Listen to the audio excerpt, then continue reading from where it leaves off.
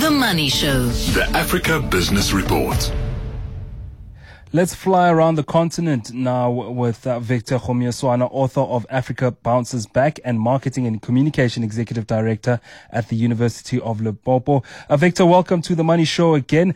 Let's start off in Kenya now. Helios exits Telkom Kenya after offloading that 60% stake. Good to talk to you again, man. It is a very interesting decision because, remember, Telkom Kenya was not really a large company, Motero. It didn't have lots of subscribers. So the acquisition of this UK-based finance company, although it's founded by Nigerians, was was banking on the merger with Airtel. Now, when that merger fell through and it didn't happen, there was no business case for Helios to be in Kenya, at least not for the purposes of making the most of Telkom Kenya. It's not a very good sign, but I mean, unfortunately, the mergers and acquisitions, you're experienced in this area. Anything can happen once you announce that you want to merge. It's not like Airtel and Telkom were big players getting into the industry to threaten the monopoly of companies like Safaricom or anything. So I don't quite know what led to the failure of that merger, but that's what happens when Helios is exiting Kenya. What does it mean now for the Kenyan government? Do they still go out and look for a private partner again and get a 40% stake instead of getting that controlling stake of 60%? Yeah, that's the thing. Telkom is not a large enough company, so I can't even find an equivalent in South Africa of what it will be in the mobile telephony. If it had been something like Safaricom, yes, I would say they would see it as a hurry. But you know what, with changing political climate, there's been an election. Never know with African continent. So maybe President Ruto will see this as an opportunity to go out and do something to keep foreign direct investment coming in Kenya. But I'm not quite sure what will happen because, as I say, Telkom Kenya is not a big enough player. Yeah, I think you're quite right. If you can't sign with Airtel Kenya, who else do you sign with in that particular country? Exactly. Unless they go across the border looking for other places like Tanzania, I'm sure that will be the case. It's one of those who have been, let's say, victims of the changing political fortunes of that country with the changes of William Ruto replacing Uhuru Kenyatta against expectations of even President Kenyatta or former President Kenyatta himself. So I'm sure it will become clear exactly what happened. But as for Helios, that has been consolidating his position on the African continent. I think they just felt it's not something worth waiting around for. There are lots more exciting things to do on the African continent in the telecommunications space. Well, still staying in East Africa, I like intra-Africa trade, and when I see some deals coming through, I'm always so excited. Tanzania and Mozambique are joining hands to explore hydrocarbons. What's happening there? Exactly. Tanzania is one of those countries that will get upset with you for not acknowledging them as a natural gas economy because they have abundant reserves in the Indian Ocean, and they have been doing a lot of good work. And then Moteo, that Cabo Delgado, which is the far north province of Mozambique, which is where the border with Tanzania is, has experienced a lot of turbulence. And part of the turbulence, the Al-Shabaab insurgents that were targeting petroleum establishments, including the company, the factory owned by Total, the French company. So this collaboration is more than just about hydrocarbons. Yes, it will be a lot of good news for intra-Africa trade and investment because it's two neighboring countries that dominate the east coast of southern Africa. But the real value is that before this, Mozambique and Tanzania were collaborating in telecommunications as well, sort of sharing telecommunications infrastructure. What that tells you is they are collaborating in monitoring. They want to collaborate in monitoring and containing that insurgency because it has not been good for both economies. Mozambique as the country where it's mainly happening, but Tanzania by virtue of sharing a border.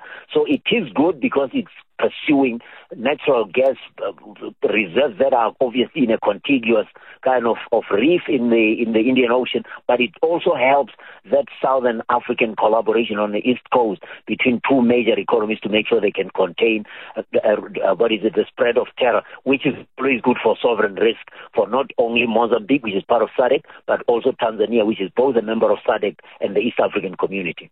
Look, it makes business sense for both the governments. In fact, I'm wondering why it didn't happen before in terms of that a gas deal. But also, it gives Mozambique a chance to have a partner in terms of fighting the insurgents in the country. Precisely, and that's what we need. If you remember, when there was insurgency and SADC was taking its time deploying forces, who ended up leading the way and deploying the soldiers in to quell the insurgency? It was Rwanda. And people were asking, why is Rwanda, which is not a member of the SADC community, going out and getting involved in SADC? Well, it was obvious because SADC is not including Rwanda, but Rwanda shares a border with Tanzania, and Tanzania shares a border with Mozambique.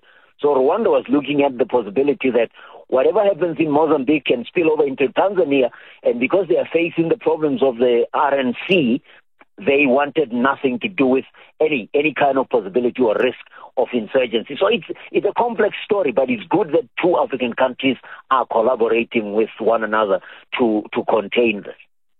Another good news story coming out from the continent: South Sudan and Djibouti signing a memorandum of understanding to lay fiber optic cables. Of course, the continent is still far behind the rest of the world, so when things like this happen, it's always good news. Exactly, and to me, Muteo, backlog is an opportunity. True, we are not part of the multi-billion-dollar Internet of Things economy, but that's where the real opportunities are. So this is, the distance between Juba, which is the capital of South Sudan, and Djibouti, which is a city-state between Eritrea and Ethiopia in the Horn of Africa. Very critical country, because that's the only route that Ethiopia at one stage had access to sea before they built the southbound link with Mombasa in Kenya. But the essence of this is this fiber optic cable is part of a very aggressive move towards connecting to that East African submarine cable and the Seacom infrastructure that's in the Indian Ocean.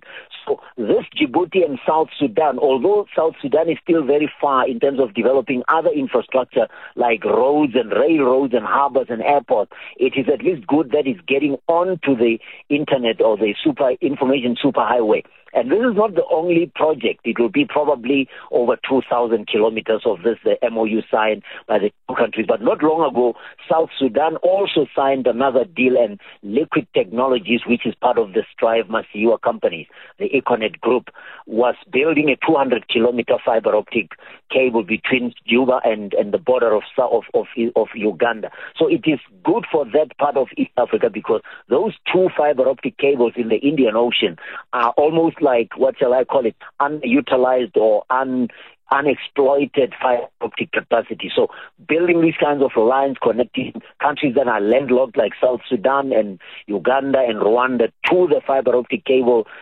infrastructure in the Indian Ocean is a no-brainer. It should have happened much earlier, but it's good to see that Djibouti is not just focusing on itself being a port for sea freight and all that. It is also looking to getting on the information superhighway again. And just quickly on the sporting side, the 2025 Africa Cup of Nations, Morocco putting its hand up in terms of a bid as Guinea was stripped of the finals in terms of hosting the tournament. Yeah. Exactly. Guineans, had a coup, and although the military junta committed that they will be able to host the competition, Patrice Motsepe and AFCON and say, no, wait a minute, we are not satisfied with the progress being made. And he was there in Conakry, the capital of Guinea, and he's saying, look, out of respect, I had to come to the country, but you haven't made enough progress. So maybe, and he said, reassuring the government, that if you get your act together, you can be in line to bid for the 2027 competition. But for the 2025 one, they are out of the running. So Morocco, having hosted the Women's Championship, Africa Championships, is a favorite to get that going. Well, that was the Africa Wrap, the Africa Business Focus with Victor Khomyeswana, giving us some of the good news stories coming out of the continent. He's, of course, the author of Africa Bounces Back and the Marketing and Communications Executive Director at the University of Limpopo.